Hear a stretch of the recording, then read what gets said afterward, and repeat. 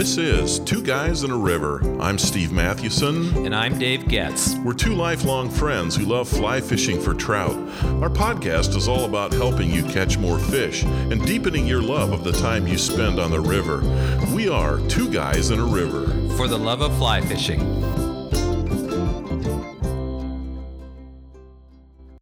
What do you get when you give a 54-year-old editor of a vintage car magazine a month to leave his home in Hood River, Oregon, so he can spend a month in Yellowstone National Park in the fall trying to catch a monster trout? Well, the answer is you get a book. And today we're going to reflect a bit on Chester Allen's book, Yellowstone Runners. It's a book he published in 2017 about his 2015 trip to West Yellowstone. That was kind of his home base for several weeks, Yeah. right? And the subtitle of his book is Chasing a Dream Fish in Yellowstone National Park During the Madison River's Famous Fall Run. Well, we've been there, fished that. Yeah, we have. Been there, Yep. done that. It's fantastic. So today, Dave and I are going to talk about some things that struck us as we read the book. Dave, what's something that kind of hit you as you read it? The first thing is I loved the book because there are all these little tactical nuggets throughout the book about how to fish in the fall in Yellowstone. And this guy fished both the common places like the Barnes pools. He also fished streams that were more obscure. Or at Right. least he would get up river a ways, and so he fished both the busy places and the non-busy he drove places. over to Lamar once, didn't Yeah, he? he But did. It seems like he stopped a few places. Fished the Gibbon, had some Yeah, spots the Gibbon. on That's that right. that That's he right. did. Where Yeah. did he fish those hoppers? Was that on the Boy, Madison? I can't remember now. I think it was the Madison. Yeah. It was actually up into Hebgen Lake, that stretch Yeah, I right think before you get to that's Hebgen right. Lake. Yeah. So there's tons of little nuggets throughout. So as you read the book, you're not just reading a story, which that in itself is great, Mm-hmm. but you're also getting these little nuggets that you go, yeah, I got to remember that, at least for you and me, since we fish that every year. It was really good. It was For really example, good. even the type of flies, you talked about the Drake mackerel. Have you ever? I'd never even heard No, of it. I've not fished that at all. No. Yeah, So I thought, heard about it. next Yeah. year I got to get me some of those. That's right.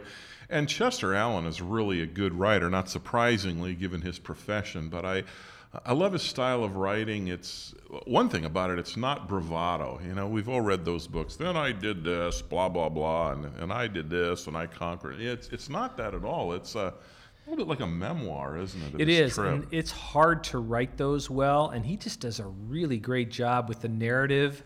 Yeah. He is telling stories, and then, as I said in my previous point, yet he is dripping these little nuggets throughout. Yeah. And I think the thing I like about it, there is a whole genre of fly fishing books or podcasts with bravado. I caught Yes. 100 fish, and I got so drunk, and then we out drinking, and and you're like, Yeah.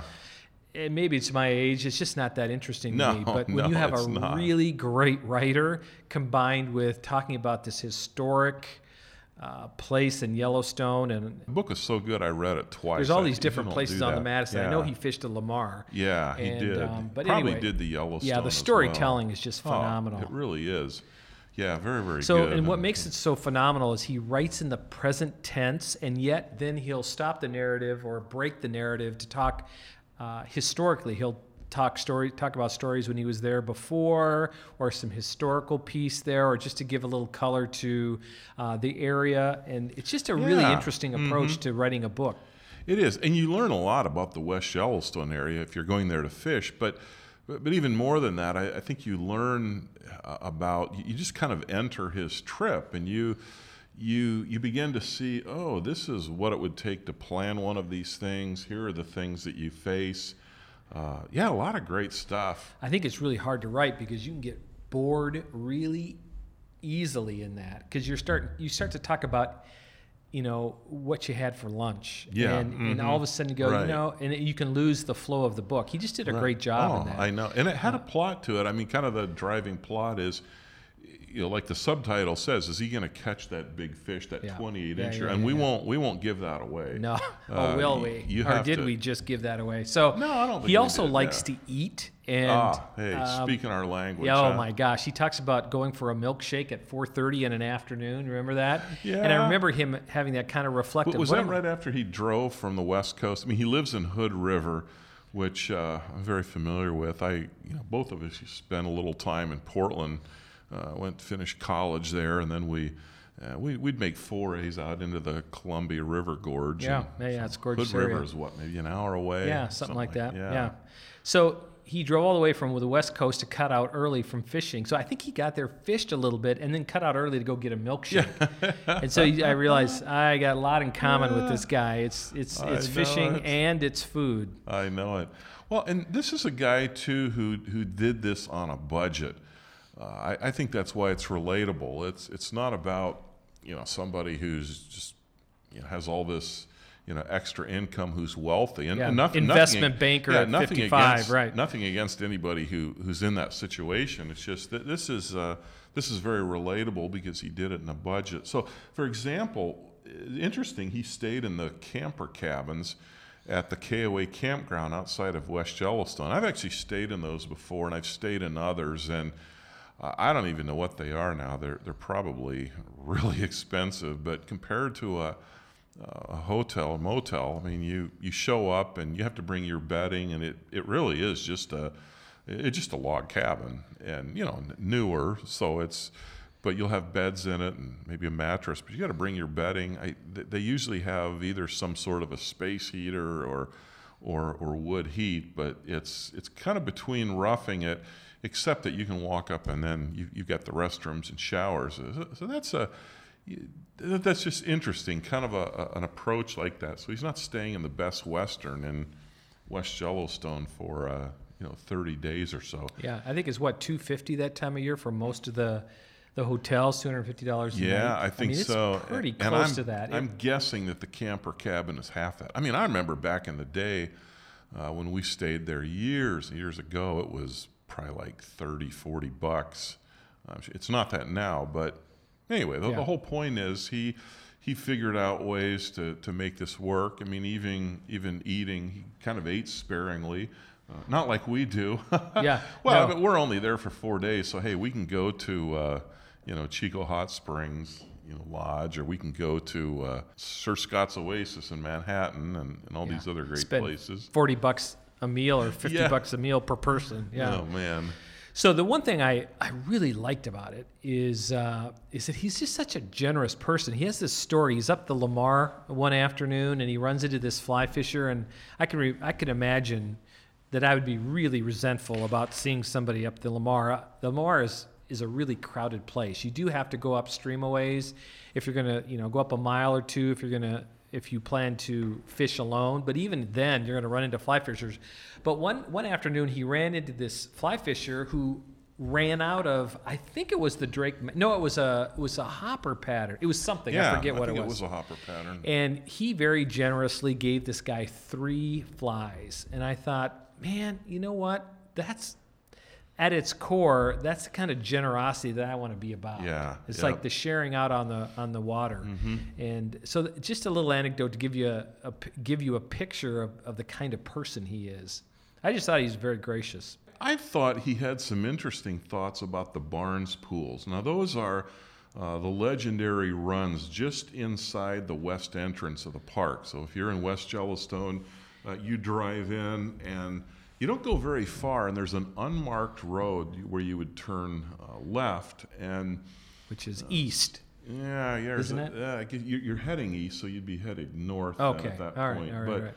Anyway, these runs, and he says you fish them like steelhead runs, and I drove in once with a friend, and we just kind of watched guys doing that. I've never fished it. I've never really wanted to. One is I'm probably intimidated by it, but secondly, I just don't like fishing in crowds. And basically, you line up and wait your turn, and then you move through that run. And when you get to the bottom of it, you get out and come back up. But it's interesting. There's a real camaraderie with some of the guys who do that. Some of the fly fishers bring donuts, and some cook breakfast, and he likes to go upriver to what's called the cable car run, or downriver to Beaver Meadows, and that would kind of be between the Barnes pools, and then between where we fished outside the park. Yeah. And that's that Beaver Meadows area. I've never fished it, but I've heard other guys say, and he did as well, that can be thick with grizzlies. But you think about why would people even fish those? And he says this is on page 30 of his book. He says, first, these runs are choice water. Shallow, fast riffles at the downstream and upstream ends make the trout want to stay in the deeper run after dawn. Runners are used to the deep water of lakes, and these are the fish. We've caught a few that they come up out of Hebgen Lake. And anyway, he says runners are used to the deep water of lakes, and they don't like exposed, shallow water in daylight. Runners, much like steelhead running up a river from salt water, will move upstream during the night or on very dark, cloudy days. Now, that was one of those nuggets. I don't think I knew that. Did you know that? What's that? That they move upriver at night on dark, cloudy days? I just never thought of it. Yeah, the dark, cloudy day part. But well, I knew for fishing, but not about moving upriver. Huh. Yeah, that is fascinating. And, like he said, there was a line in his book. He said sometimes it can feel like a college reunion, anglers meeting each other at the Barnes holes. He said it can feel like a college reunion at times. Other times it's just a pain in the butt. Yeah. And he says there can be too many anglers for my taste. And as is usual among humans, conflicts can happen. That's why I've just always avoided it, and maybe I shouldn't. But you and I like to head for the remote, areas. Right after that section, he talks about the difference between nymph fishers and swingers. Yeah. And he talked about there's a conflict there because if you're nymph fishing, you want to work a run and cast as many of times as you can because you're trying to find the hot zone, right? Yeah. Mm-hmm. And with a swinger, if you're in that conga line, do you make one step forward or one step backwards? One step down. One step down, downstream. Yeah. So every time you cast, once you take that next cast, or right before that next cast, you need to take one step downstream, and that's how everybody moves through the conga line. Yeah. Mm-hmm. And but anyway, his contrast between nymph fishers and swingers, I thought was really good as well. Yep. His advice on runners was interesting too. I mean, the bulk are not running in September, but he goes a little bit earlier than you might think because there are a few of them there, and he's kind of interested. Well, he does that in September so that he can also fish hoppers. Yes. Yeah. Mm-hmm. Right. So, and we've wrestled with that as well. We've gone in mid-October and had a terrific time and had some really good days fishing the Gardner, the Yellowstone. But last year we just decided to go in September because we wanted to catch some of the hoppers, which we did one day, while also kept catching some of those early runners as well. And so that actually is a really good time of year to go. Yeah. In the book, he also talks about the difference between seams and buckets. Yeah. And we've used that phrase before. We got that from our fly fishing buddy and guide at Fins and Feathers, Toby Swank. He talks Bozeman. He talks about buckets, and buckets are these pools that happen before and after alongside of rocks, but they're just these pockets of water that hold trout. And then he talks about seams. A seam is this line, really invisible line between fast water and slow water. Mm-hmm. And then he used a great example of what a seam is. He said, that many wildlife live along the seams. And he talked about pheasant hunting, and if you hunt a big cornfield or hunt a maybe even natural grassland, often you find the birds are holding right against the edge. Yeah. He talked about just the wildlife living on the edges or the seams, and that was just a great metaphor and great insight into the wildlife. You talked about hoppers, Dave. He did have some good advice on fishing hoppers in September, right? He did. There was that one story where he was fishing, and he was I don't know if he was crawling up the bank, but he was moving up the bank instead of fishing the middle of the river. And some of these big rivers, fly fishers will just walk in the middle and just start walking up, looking for pockets and looking for buckets and different small runs within the river. But he was working up this river because there was a lot of grass on the side, obviously high grass, and it's when these hoppers get blown off the grass into the river. So he was working this. I think he had a couple strikes and had some good luck. Then he looked up, and right ahead of him was this fly fisher who was working the middle of the river, and it was really clear the fly fisher wasn't catching fish and didn't understand that the best hopper fishing was along the banks. And so he just stopped at that point and I think turned back. Do you remember that? Oh, yeah. But that was just a good reminder about hoppers, right? They live in the riparian zones along the river, and they don't, they're not like mayflies. They're not emerging from the bottom of the river. And so when you have a windy day, he said on sunny, windy days, during that time of year, see if you can take a day and go hopper fishing. Yep. I also enjoyed his, the conversations that he had with the guys at Blue Ribbon Flies, especially Craig Matthews. And he has a section in the book, remember, where he just has one of the chapters is basically an interview. Well, it's called Blue Ribbon Voices, and he kind of interviews Craig Matthews and John Jurasek and Cam Coffin. Cam now owns it, and we've been in there a lot, and we've enjoyed talking with Craig, and talked about how he just kind of holds court there. He does. There at his fly vise, and guys are gathered around, and he's talking about throwing flies as big as a Buick, and he's great. He is really great. Or finding a ground squirrel in the belly of a big brown trout, that was in Hebgen Lake. Yep. Yeah. So it was good. I thought another thing that was interesting as you read this account is that he fished alone. He drove over there. His wife had even encouraged him to do this, and he drove over, and he did have he enjoyed the days when his college-age daughter visited. I think she was college-age. Yeah, I think so.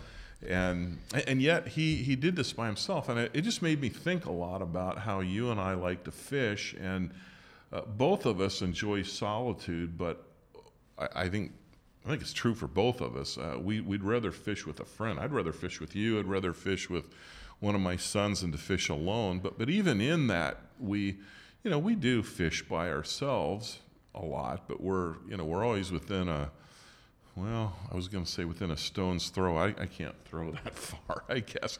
Yeah, but especially in the West, we're always in view of each other. Yes, and sometimes you can be 100 yards. We fish in grizzly country, and exactly. And sometimes we've carried the two-way radios, but I thought that was just interesting, and even just listening to the dynamic of what it's like to be there by yourself, and sometimes not having a lot of conversation, being content with that, but then other times maybe wanting to, enjoying the banter with guys in at Blue Ribbons, or the people he would run into in a restaurant or something. I do think part of fishing is showing someone else what you just saw or what you just caught.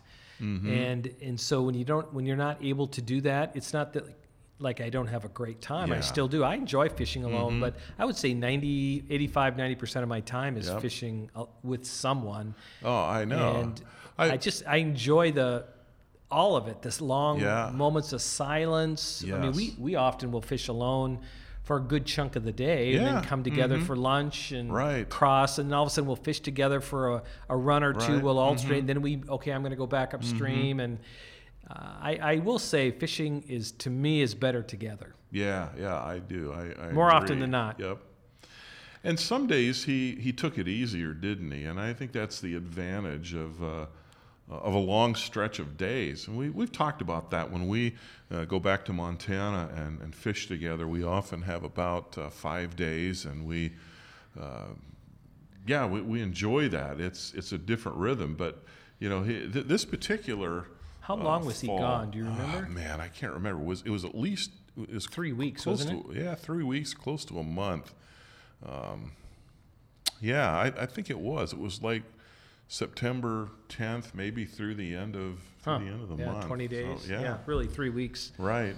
So that's a different experience, and when you do it that long, I mean, we see that even with 5 days, but with 3 weeks or so, that's just. You're not going to fish hard every day. You're going to have some days where you just kind of have to back off a little bit, take it easy.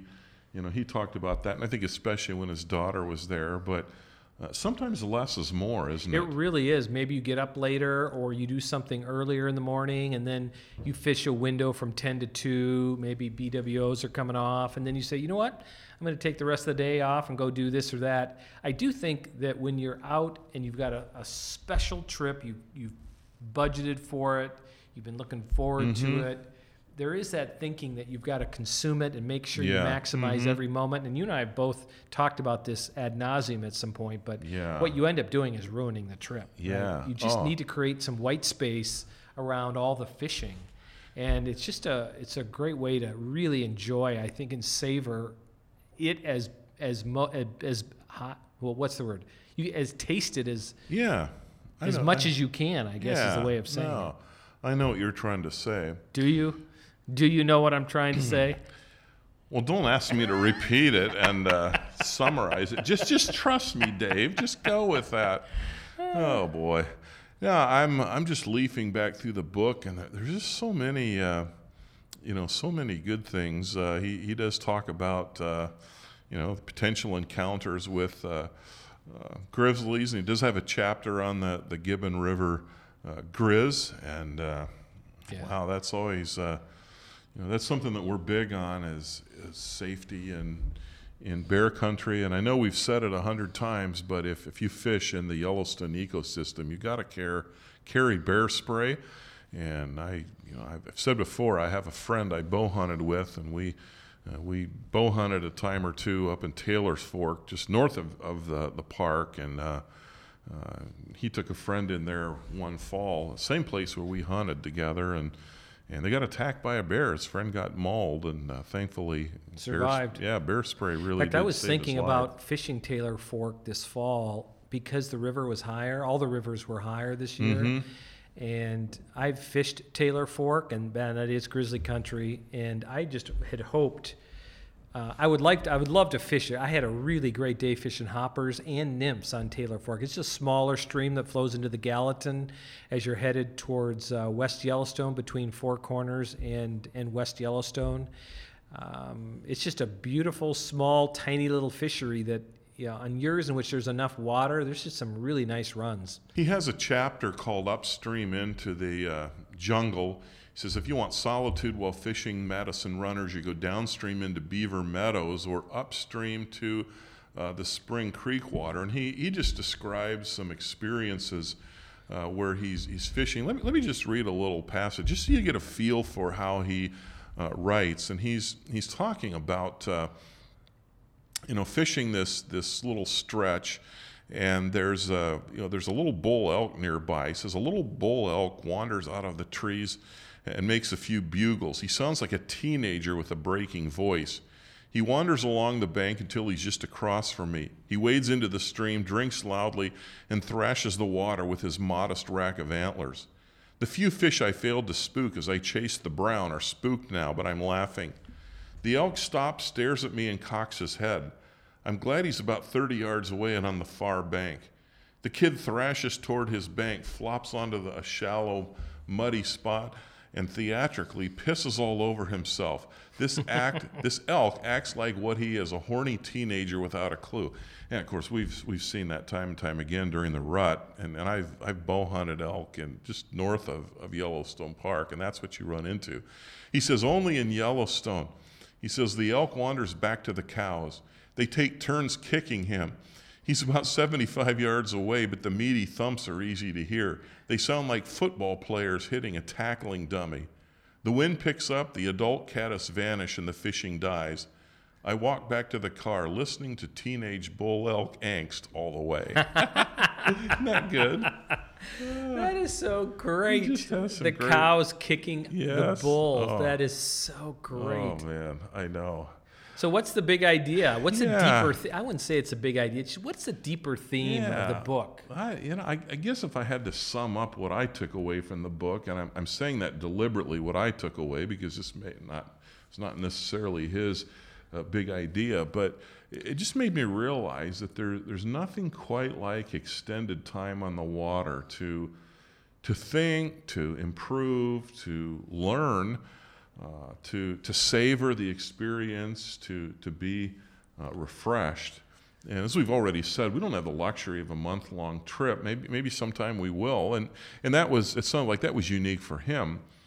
But we do carve out a week-long pilgrimage back to Montana each year, and we fish some of those same waters that I fished growing up, and then when I lived in Bozeman for almost 14 years, and you fished them too, and it really does. There really is something different about a little bit longer trip, and I think his book really helps you sense what you gain when you have a few more days to spend. Well, the thing that strikes me in that in your comments right there is the improvement part. When I several years ago I went back to North Dakota and spent 2 weeks with my dad and just hunted for 2 weeks with him, and my brother always comes out with his kids, and I think Corey, my son, was out with me for the first part of it, but then they all flew back, and I spent the rest of the 2 weeks with my dad. Mm-hmm. And one of the things I learned is how much better I began to shoot. We were shooting upland game and ducks and geese by the end of that 2 weeks. Yeah. I just had more shells through my shotgun. Yeah. And all of a sudden, it was just amazing towards the end. I'm not a great shot. I've never been a great shot. But, man, towards the end, I realized it's all about practice. Yeah. And I think when you do an extended time like that, I think you grow in a way that you just can't grow with these short day-long trips or even 2-day trips. Yeah, I hope we can do this someday together. Yeah, I know. Even if it's for a week and a half, 2 weeks. That would be great. Another aspect of his book, I don't know if you could say it's a sub-theme, but it's something that just continues to surface, is just the whole relational aspect. And he built kind of a relationship with a really young guy at Blue Ribbon Fly Shop, and he that kind of carries through the book, and then there's a twist at the end in this guy's life. And again, we won't give that away because we highly recommend that you read the book. But I think even talking about the crew at the Barnes pools and some of the fly fishers he runs into and others, there's some real insight into human nature, and I think even insight into his own life and how he thinks and his relationship with his daughter. So, I mean, this book has everything, doesn't it? Yeah, it really does. Highly recommend it. Yeah. Yes, we really do. Again, the book is Yellowstone Runners by Chester Allen. It was published in 2017, and we got our copies on Amazon. If you stop by Blue Ribbon Fly Shop, if you're in West Yellowstone, I think you can. Last time I was in there, I saw some autographed copies of this, but it really is a good book. All right, it's time for great stuff from our listeners. Here's a comment from Rocco on our article on 10 must-have items for your fly vest, and this is what Rocco writes. He says, in my opinion, the best way to extend the life of your leader is to use leader rings. So he's saying, hey, make sure you have some of those in your fly vest. He says, I have some leaders that are 3+ years old and they are still 9 feet long. I carry an extra leader with a ring already attached, but I don't recall the last time I had to swap a leader. My local fly shop probably hates the rings, as my spending on leaders has dropped to almost nothing. For environmental stewardship, my favorite gadget is the MonoMaster, which is a simple tool to store your scrap mono or fluoro and take it home for proper disposal. I also use it to capture any scrap lines that others have left behind in the water or the bushes. That scrap line takes years to degrade, and it wreaks havoc on all types of wildlife. Yeah, that's a great comment. Yeah, that last part is, I think is really important. Even if you don't have a gadget like the MonoMaster, I mean, we really do make the effort. If I take a leader off, just wrap it around, 3 fingers so it's in a small loop, and I have a pocket in my vest that's kind of devoted to trash. And don't leave those things laying around. The leader ring idea is interesting. I know guys who do that. I haven't, but it does make sense. You sure could, get a longer life out of your leader. I mean, the most vulnerable part is the part you're going to be changing. The tippet area. If you get some nicks up towards the top, that's not going to be a big deal. Otherwise, the 3-year-old leader, that's pretty old, isn't it? Yeah, it is an old leader. But if you're using the rings, and you could make your own too then if you wanted. I think they're also called tippet rings. Yeah. And I actually have a bunch of those in my satchel. So it's a really great way to preserve that leader. Well, thanks, Rocco. We appreciate the input. And that'll do it for today. Thanks again for listening. I'm Steve Mathewson. And I'm Dave Getz. Until next time, we are Two Guys and a River. For the love of fly fishing.